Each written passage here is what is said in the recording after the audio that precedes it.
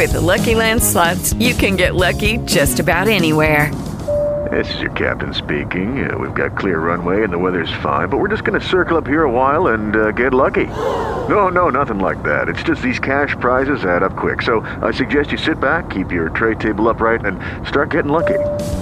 Play for free at LuckyLandSlots.com. Are you feeling lucky? No purchase necessary. Void where prohibited by law. 18 plus terms and conditions apply. See website for details.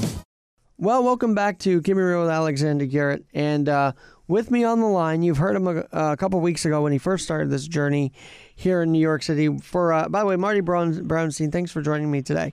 Glad to be on again with you, Alex. You've been talking about a courageous story in the Holocaust with this husband and wife.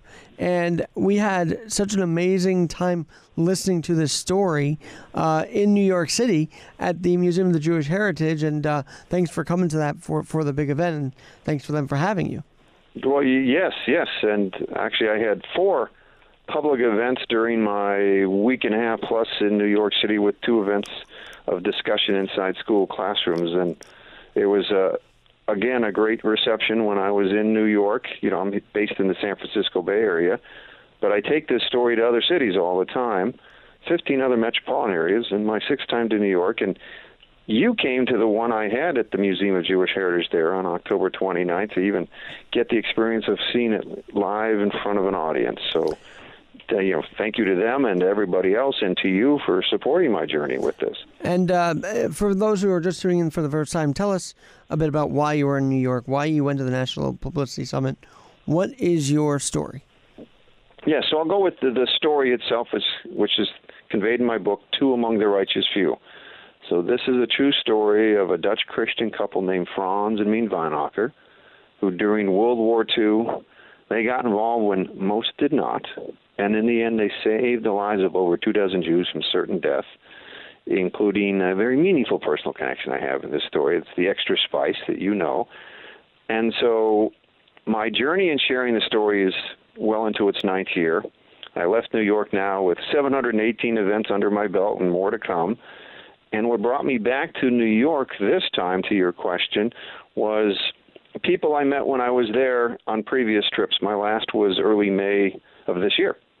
And what's been key in this journey, I've had people be supporters, and they've introduced me to people in other organizations who've agreed to say, yes, we would love to put a program on for you. And all 4 events this time came from people I've met previously or other contacts who made the introductions to open the door. Now, when you get that, you keep coming back. Well, I was going to say, I know that you're still going to be doing these tours, so you don't want to give away the surprise, but there was such a warm feeling at the reveal of why this story is so personal to you. But you also did interfaith, and how was the interfaith perspective? How did they receive your story? Extremely well, very positive. It's interesting because and I learned this early in the journey. My first month or 2, I met a former parish priest who was involved in something called the Interfaith Peace Project through a good friend of mine, and he said to me, and I hadn't even thought of this, you should be speaking at interfaith supportive congregations as one of your markets for this. And he says, a lot of people talk that stuff. Your story's real, because these were, and they happen to be Catholic in this case, but these Christians were willing to help save the lives of Jews when most didn't bother. This is interfaith at its best. Those principles and values of respect and unity. Just go to interfaith supportive congregations. And that's one of the things, and I've been in a variety of different faith places, and occasionally, and I had one of the events in New York where it was a synagogue with 2 churches coming together to be co-host. So then we had even a more interfaith audience in the mix rather than just Christian or just Jewish. And that was wonderful. Even over the years, I had a couple interfaith supportive Muslim organizations have me come in to tell the story. Haven't had a bad audience yet. But when you get that mix to what you're asking of it's the people together, it just promotes the unity even stronger. And certainly in the program I had, the last one in New York on November 6th, which was under the commemoration of Kristallnacht, not only did the hosts from the synagogue speak, but the 2 pastors who had come in also spoke, and they talked about the troubling times they see in this country, these acts of hate and intolerance that bothers them greatly, which is why they really resonated to this story of this is about bringing people together until we all are one people. Now, so you it's know, great. You wrote a journal about all this journey, and so you have it in writing. Where can people find your journals from New York? Good question. You would find it on my Facebook page. These were actually postings I did, and you made me think maybe I should put it on my website as well. I haven't put it up there yet.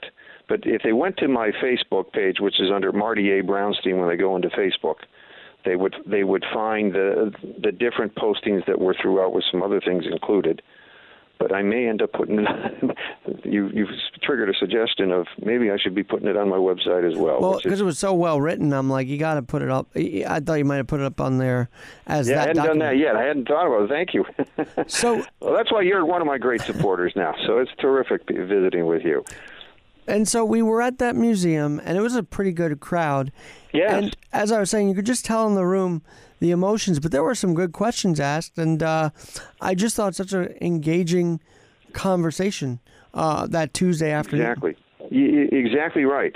That's why I was so glad you came, because you can't recreate that. But seeing this in a live audience, as you did, and that was how all my audiences have been, whether large or small, and that was a good turnout. Who knows? I think maybe 60-plus people. That room was pretty well filled. What was neat is not only did they engage well when I'm doing the storytelling, because who doesn't like a good story, but you hit on something, Alex, is that the Q&A, boy, we must have gone, I often just think it's going to be 10 minutes or so, and I think we went 20 to 30 minutes, because then one question prompted another question. And certainly we wrap it up with the final, let's pull it together about whatever happened to that baby, which is one of the challenges I mentioned in the presentation. And you commented to me about there were some not dry eyes in the house after that. True. So. I was even tearing up a little bit, because if you hear the story, and this goes national, international, so we'll get to this in a second, but where are you going to be next to tell your story? Yes. So now I'm back here in the Bay Area, back home.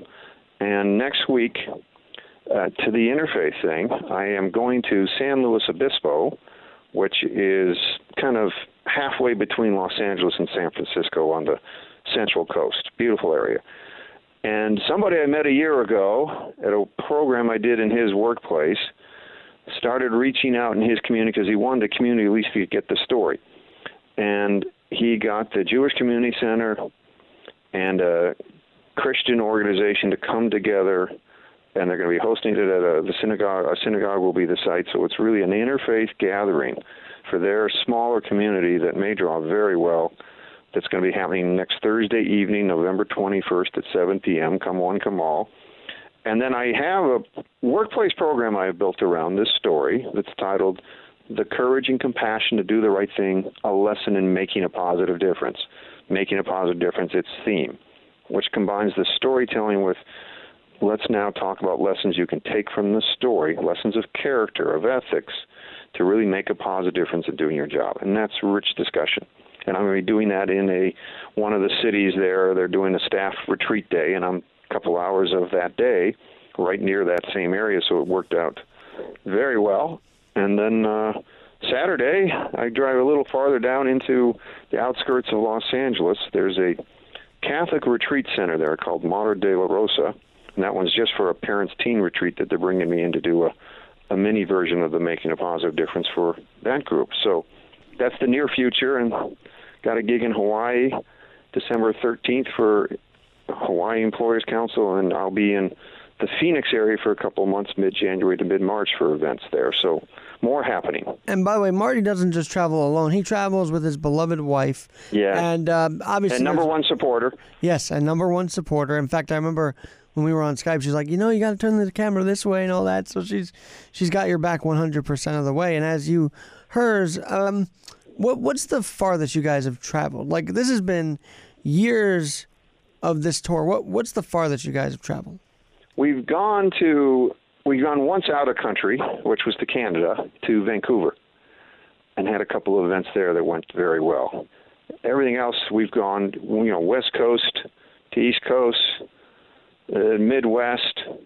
So I'm already talking to an organization that will probably be January 2021 in San Antonio, which would be a new metropolitan area to get into.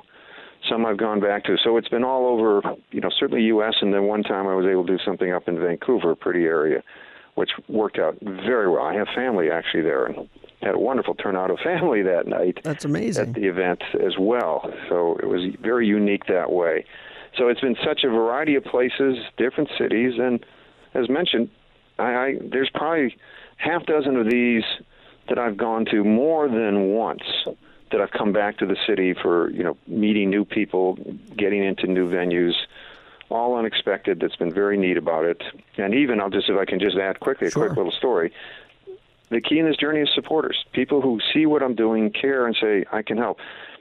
I go to the Phoenix area every winter for a couple months and do events, including book discussions inside schools there, as I do here. And a teacher there that I worked with last year, I'm coming back again to her classes. Well, she's originally from a place called Tomahawk, Wisconsin. That's way up north. Don't go in the winter. Her sister is the assistant principal there. When she told her about this story, they got me coming next May for a whole program of things inside the classroom, a community storytelling presentation, and a workplace, who's this corporate sponsor for the whole thing, is going to have me do my Making a Positive Difference program there. All because of people who care and support me in this. Now, Marty, you're very chill on the radio. You're very relaxed on the radio. But I saw the presentation. You get animated. You get lively because you show your passion, and I really admire that. Well, thank you. Thank you. Yeah, as you kind of imply there, and people say it to me all the time, you're a great storyteller. That's I've right. got a great story to tell. And you so do. I guess it's akin, it's almost like an out-of-body experience maybe. It's akin to a singer or other kind of performer who just has that hit song, and he or she keeps singing it over, and I have different versions of the presentation, but there's something in it that I can't explain that just triggers me to just boom, then I'm introduced as like, the passion does come out, as people tell me, and it hasn't. I don't have to manufacture it. It's there because I believe in the story and what's happened because of the journey of the way people are responding. If people were indifferent to this or hostile, I would have ended this long ago. But they keep telling me, "Thank you for this inspirational story. Thank you for this story of positive values we need even more today in this society that gets too divisive and polarized sometimes." So keep going. Absolutely. And so you get animated, and I got to ask this because you had a beautiful slideshow. You might see this slideshow that you made hundreds of times, but I've got to believe that helps your passion to see these pictures that you took and the maps you've laid out. That's even more depth to the presentation. Absolutely. Part of what's kind of evolved over the years, when I started out, I just talked to the presentation. It was still a good storytelling, but then I've built in the visuals to go with it as you learn over time, and just it adds to the audience experience of it too. And so it's just been things that continue to evolve, and certainly if someone goes to my website, there are a few videos of live presentations, both inside workplaces, and this one gave me a video. They were filming here at the Museum of Jewish Heritage where you were, so we added it to the website recently too. So if people want to find it and find out my special secret to the story, they could find that out. Of course, they can get the book and do that too. So yeah, it's just thank you. I mean, you coming, you got this so well. You really got to the experience of how special this story is. Now, if I'm not mistaken, you also inspired a certain family of a 1936 German that was not allowed to play. You got their family members to come out, and that was pretty amazing to me. I believe her name was Margaret. I forget her last name now, but the 1936 German Olympian who was not allowed to play. Yes. It's a cousin of theirs, yes. Well, I have another book in the works that I'm seeking a publisher for titled Woman of Valor. And this is the true story of a woman named Etta Chayat, Etta Robel, in her married years when she actually lived in New York. But during the Holocaust and World War II, she was from Poland. And she ends up escaping and getting into the woods and becomes part of the leadership of an all-Jewish resistance group. And I've got the support of that family in putting this story together. And in doing the research, I met a few other descendants of other partisans that were with her unit. And one of them was came from the same town as her, a man named Chaim Grinbaum. And some of the people that came that day were his children, who also I was met and had put the word out, and they came and brought others with them and their spouses. And they came also, the other members of that family came to an event I had the following Sunday in Long Island and Belmore. So that's been neat. That's why I'm hoping the challenge of finding another publisher will soon be conquered, so that story it's so relevant to this one. These are stories of resistance and rescue that people often don't realize that the Holocaust actually has some inspirational stories. These two are so complementary. I got them. Hopefully I'll be speaking on Woman of Valor more in the future. Well, and we would love that. Now, I've got a question. So obviously this past weekend, we honored the 30th anniversary of the fall of the Berlin Wall. Mm-hmm. I feel like that story would really impact Berliner, I don't even know how you call them, but Berlin residents because of what they went through with the wall. Absolutely. It's a story also of freedom. That was the changing and the opening up of Germany to become one society again and to become a democratic society versus the dictatorship that it was on the East German side. So that wall is really a symbolism between freedom and oppression. And the fact that it came down 30 years ago and it just opened up a whole new life for people in Germany is remarkable. And these are great stories, and they do complement with what I'm doing about stories of people who cared, people who were trying to help others to make life better. And we need more of that, I always say. And Marty, you are, as you mentioned, I believe the Positive Difference program, which you just mentioned a while ago. But you're doing a lot of good, and I can't wait to continue this with you because obviously you're not stopping, you're not slowing down. New York was great, but you're not settled for that, and I really admire that. Well, thank you, Alex. And again, to return the compliment, what's kept the journey going is I've met people along the way who've become supporters, who've made the introductions, put the word out to friends and family, come see an event, or done other things like you're doing with this podcast to just help me spread the word, to provide that exposure. Those little things make a big difference. I mean, and to your point of thank you about the good I'm doing with the story, not long ago, and it came through one of my supporters, a teacher, I was nominated and received what's called the Jefferson Award here in the Bay Area. And that comes from an organization called Multiplying Good, formerly called the Jefferson Awards Foundation, started in 1972 by a few people, including Jacqueline Kennedy Onassis, to recognize people doing service to the community and public good for America. So I don't know that I'm deserving, but I'm very honored by it. The CBS affiliate out here did a little feature piece, ran it recently. So nice things that have happened. But in brief, I'm the humble messenger for two heroes, Franz and Mien Weinacher, these two rescuers who made in one time in their life did something so extraordinary. Boy, did they make a positive difference.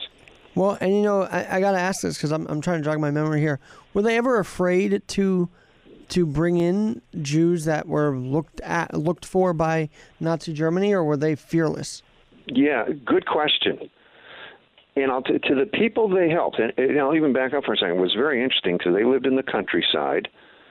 There were no Jews who lived in their area. They had never met a Jewish person in their lives prior to getting involved in this rescue activity, which wasn't done by design. It was done almost by accident. Just a call for help came, and they said yes when most people wouldn't have.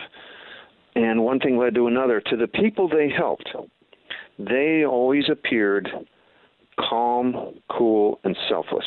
So if they were fearful, and likely they were at times, they never showed it. They kept it behind closed doors.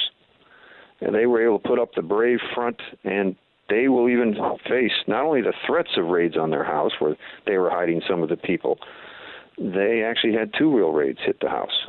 And you want to talk about some scary, scary thing, and yet they were calm, cool, and collected. Pulled it off, which is part of the key to that, because if you look all stressed out, boy, you're a dead giveaway. Something must be going on in here. And they didn't get caught. And they had, and Franz, with Mien support, created this rescue network placing Jews in other people's homes in their local area. And that was full of hassles, and yet they didn't give up. They didn't get frustrated. They just kept going, okay. That's why this story teaches wonderful lessons. They were just so resourceful first you run into an obstacle, then find another way. And they kept doing it over a 2-year period. And I know, I don't know if you want to give this away, but I know that the part of the house where they did, shelter these Jews that were Jewish folks that were on the loose, kids even. That room has been destroyed now. Is that correct? Is that? Yeah. What they did is they sheltered everybody throughout the house. People slept living room, attic, and all that. But they had one of the first Jewish adults they took in, this young married couple. The husband was an architect, and he designed and worked with Franz to build a hiding room within the house. So they took some wide space and just kind of put walls, and if you'd never been there before, you never would have detected it. The hiding room became the place when that boom, boom, boom knock on the door came, where everyone practiced like a fire drill, went in there, and that's what saved them. And so while they didn't all reside in that, 2 of the kids, they had cots in there, so it was like a small bedroom. Actually, they had them sleep there because they were such sound sleepers. If something happened at night, they were worried they'd never get them up in time. So they just had them sleep there. But it was just a room to be, it's like a secret passageway into something no one would ever detect. The home then was a rental. You don't do that normally in rentals. That's back to their risk-taking approach. But later, Franz Weinacher Jr., one of the sons, took ownership of the house, and now he's remodeled it. And when he did, of course, he didn't need to keep the hiding room anymore. So it's not there itself, but the same place is still there, even though the house is a different look today. And the spirit of caregiving, of giving your all, I'm sure still ruminates through that house and by the people who live in there. Oh, yeah, absolutely. Interesting. And my very first time, when I say I stumbled in the story by accident, my wife and I get directed to the home because it's still next to this church that has a landmark, this big vacant church, and the home that once belonged to Franz Weinacher. In fact, one of his sons lives there, we were told, and we went there. When you walk down the driveway of the house, on the front side of the wall, by their front door, is the word shalom. And that alone, to your thing of the welcoming and caring, one of the other Weinacher siblings also has that at her house. They don't know any Hebrew, but they understand that word and what it means to them, and they got it. I asked Franz Jr. how he got it, just some friend he saw, and he thought, gee, I like this, the message that I wanted on my house. So any visitor coming sees the shalom that's like a foot in size when you come to his house, and his oldest sister, Nellie, has that at her house too. I think that speaks to their character that was passed on from their parents. And I was just thinking of that, I think it's called the mezuzah, where they have it outside the house. It sounds like that kind of... Yeah, mezuzah is a little different, that being a symbol of this is a Jewish family here, which they don't have because they're not. Oh, right, that's true. But it's just the word shalom, in big letters, which, shalom means peace, hello, goodbye. But it's really, its message is certainly one of the aspects of the message is welcoming. That hello, visitors are welcome here. And that's how they are. We have been back 3 times since, my wife and I, for visits to the Netherlands, and have spent more time with, now there's 5 Weinacher siblings, and met some of their kids and grandchildren too. They supported me doing this book, Two Among the Righteous Few, about their parents. And you got to buy it, Two Among the Righteous Few, about the Weinachers. And what's interesting, Marty, I was playing back your talk in my head as we were doing this. For those who like the cultural aspect of this podcast and cultural aspect of the Jews fighting back, you mentioned Schindler's List. What's the relation to that movie with this whole story? Yes, well, the common theme is Franz and his wife Mien, her full name Hermine. Franz and Hermine Weinacher, like Oskar Schindler, have been recognized righteous among the nations. Two Among the Righteous Few, the book title, that's where the word righteous comes from. And that's the honor that comes from Yad Vashem, the Holocaust Museum in Jerusalem, Israel, the first ever created and the most prominent still in the world today. And it's the honor that goes to the non-Jews who, during the course of the Holocaust, risked their own lives to try to help save the lives of Jews. The title of the book is not Two Among the Righteous Many. It's Two Among the Righteous Few. The most prominent of those names, thanks to the movies over the years, Schindler's List. Steven Spielberg directed it, won the Academy Award in honor of Oskar Schindler. Yeah, he's gotten that honor. Well, Franz and Hermine and others have. So he's not the only one that got it. In fact, the Weinockers got their honor 10 years before he got his. Theirs came in 83, his came in 93. And by the way, if you went to Yad Vashem or looked in their website, you would see it's Oscar and Emily Schindler together receiving the honor. That was his wife, who the movie pretty much left out. So he didn't do it all by himself. And no one does. And you're not doing this by yourself either. You've got That's true. a great family, a great wife, great friends supporting you along this journey. Now, absolutely. I'll tell you, it was something else watching you. I might have taken a picture of this, watching you and then seeing the Statue of Liberty behind you. And I got chills considering that many who were persecuted by Nazi Germany and avoided death fled to America. And I'm like, it's so fitting to watch this speech with the Statue of Liberty in the background. That brought me chills. Wow. Yeah, I did, because that was to my back. That's the neat thing about the setting for where the Museum of Jewish Heritage is located there in Battery Park, Lower Manhattan there. That's a beautiful setting. So wow.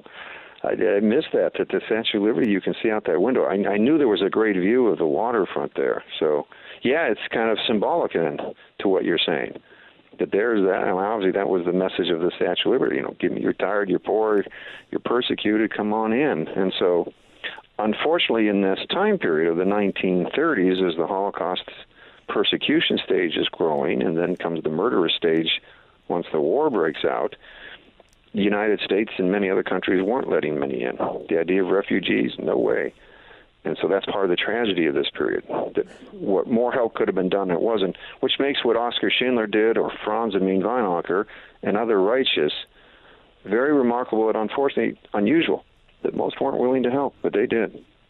And, well, that's the other thing, because there was a whole network then that the Weinockers created of people who were literally afraid, and you called him sort of a salesman to try and convince people to get his help, to help him. And I thought that was an interesting aspect as well to your speech. Yeah, no, good take. And I've had some people mention that they weren't aware. They knew a few of these rescue-type stories that maybe people took someone in their own home, which the Weinockers did, sometimes up to 10 in their home. But Franz got support from a resistance group in the Netherlands, and he created a rescue network of placing Jews, of children to adults of various ages, in other people's homes. He was being funded so he could pay them. Franz Weinocker Jr., one of the sons, says, if my father didn't pay these people, none of them would have helped. We don't know that. Franz himself, in the things I got, the materials, didn't speak to that as a criticism. But it was always challenging, because as soon as there might be a problem for that family who took a Jewish individual in, it often led to they won't keep at it. And so there was a constant hassle and a lot of shifting people back and forth, or sometimes taking them in their own homes temporarily till they could find a new placement place. So, when you think about that, how many people would be constantly going through all these hassles? Just think of you're on a job and you got this project, and it's going to be a long project, some months, and yet it just keeps, you get one obstacle after another. Most people would give up, and they didn't. Now, you mentioned jobs. I'm pretty sure Weinocker, the man or husband or wife, either of them had a job, right? So this kind of cut into the actual living that they were making, and that became their life. For that 2-year period, that was their life. So the fact that they were getting some funding helped support them in this operation. But in fact, Franz was already doing a black market business prior to getting involved. And he was told by the LO, the resistance group that was helping hide people, that's kind of supporting him and me in doing this, is that you have to quit that job. You can't go in the cities and sell this food that's all black market, because if you get arrested, it's all over. Don't take that risk. We need you to focus just on helping these people, which is risky enough. So for that 2-year period, people wondered in the local towns, what is he doing to make a living? There was gossip about that. They didn't quite know. Now, after the war is over and liberation comes, he had to go get a real job again. And just a little quick anecdote about that. He ends up, after a few months, he lands at a job at the Zwanenburg meat packing plant in the main good-sized city near the Moss, maybe 10 miles away. And he stayed there till he retired later in life. And who did he help save but a nephew and the nephew's wife of that plant owner who survived elsewhere? So he had a job for life. Now, I know you took this on as a project, but you also had a job, didn't you? What were you doing before you stumbled upon this story? Yes, my last so-called real job where I earned a living was I ran a management consulting business for over 25 years, emphasizing leadership and performance management and organizational effectiveness. And I wrote books related to that, such as Coaching and Mentoring for Dummies and Communicating Effectively for Dummies. It was interesting, the Making a Positive Difference program now that is one of the venues is workplaces. It was one of my clients that suggested it. When I was just telling her about the story and I was still doing the service with my business, she just thought, for her, the thing that instantly resonated, even though she didn't know the whole story and hadn't read the book, she said, I'm getting ethics as a principle of this story that it teaches, which is one of the values I try to reinforce in my department. Come on in. And that started me on the path of, hey, workplaces can be any workplace that has good core values having a positive culture. This works beautifully. So my former business, my wife will often say, my former business, my early career, I was even a history teacher. She says all these things have come full circle with the journey with this story. You know, what's interesting is they had a lot of World War II, and by the way, I appreciate your love of history. That is awesome, and that you were able, you felt comfortable, because I also feel like there's this comfort that people who have a job are like, no, I can't leave this one thing to do another, but you proved you can. Yes. You know, you never know where life takes you. I mean, if it was up to my wife, maybe I would be happily retired in full leisure. You know, I was at a time where I was going to start winding down my business anyway, and then boom, this came up. So this is less of it's probably more of a vocation than an occupation. I'm trying to at least break even with my expenses and all this. But, you know, in essence, it isn't so much about the money at all. It's about touching people with this story, which is what's become occupation, vocation, my life away from when I'm having leisure and family and all that, which I never expected. And that's kind of a neat development that's come out of it. And I think you honestly, I hate to say it, but I feel like you got out of the job force in a sense at the right time, because the open door policy that you seem to have doesn't really exist anymore. Would you say that's accurate as far as a business goes? Like, you can't really talk about this amongst people because they won't understand, or they don't care about it enough. Well, what's interesting, when I go into workplaces with this and we get into the discussion portion after they've heard the storytelling, that actually opens a lot of things up. And while you may not be talking about what's going on in the outside world, although people do informally anyway, this prompts a lot of good discussion. And we even hear concerns at times come up about the divisiveness in our country. We shouldn't be having that. We should have more respect and unity going on, and this story prompts that. And whether, we don't get into political dialogues in the workplace, and we don't have to steer them from it most of the time anyway, but it's the whole, or now look at yourself. Right. And what can you do to make it? If you took the approach that every day you're going to do your job, wherever you work, whatever job role you had, that I want to make a positive difference. Wow, what an impact you'd have. That's the approach, and that's what people take away from this, that I've really been able to have that message resonate. Now, I don't know, I'm sure you've done your research because you've researched a lot, but do you feel like there is an anti-Semitic trend in the workplace, or not so much? Again, I'm not in a variety of workplaces. I get informally. Less do I see it there. We see it in society, and what I think we tend to see is when people act out their prejudices, their intolerances, their biases. Well, they may do things subtly in the workplace, and people tend to be more subtle than blatant than would have been 50 years ago. It's more outside the workplace that the worst comes. But not that they don't happen in workplaces. Certainly, where'd the Me Too movement come from? Workplaces.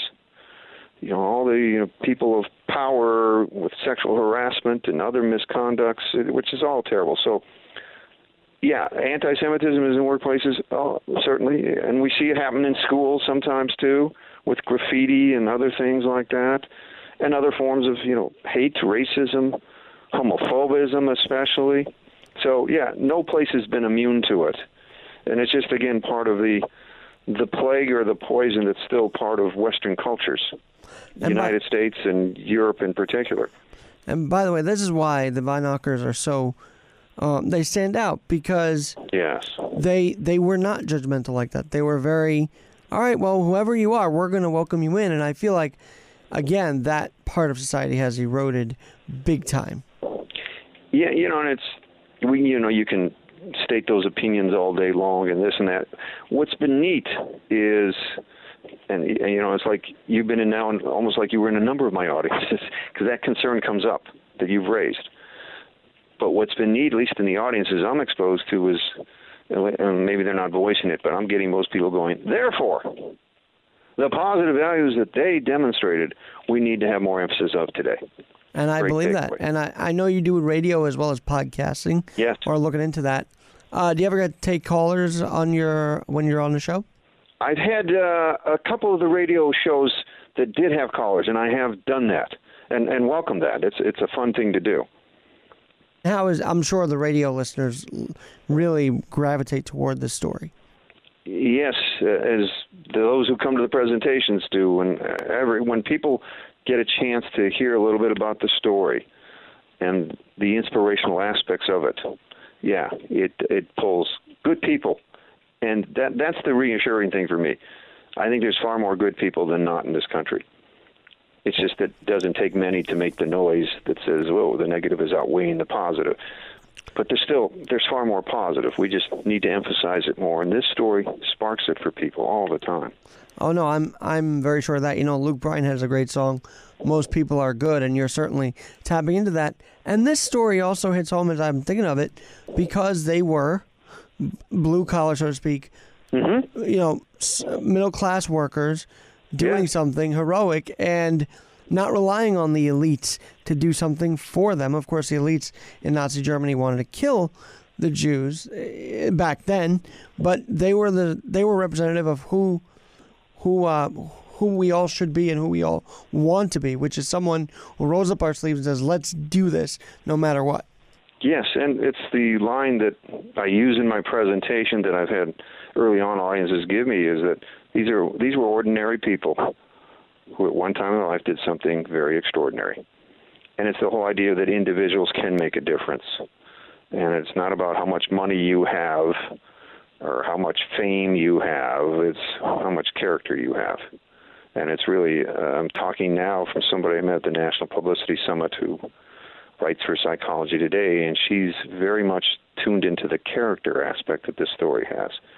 And that's where the lessons come from. It's about the quality of person you are more than the quantity of money or anything else of status that you have. And they demonstrated that, of course, as you picked up very well.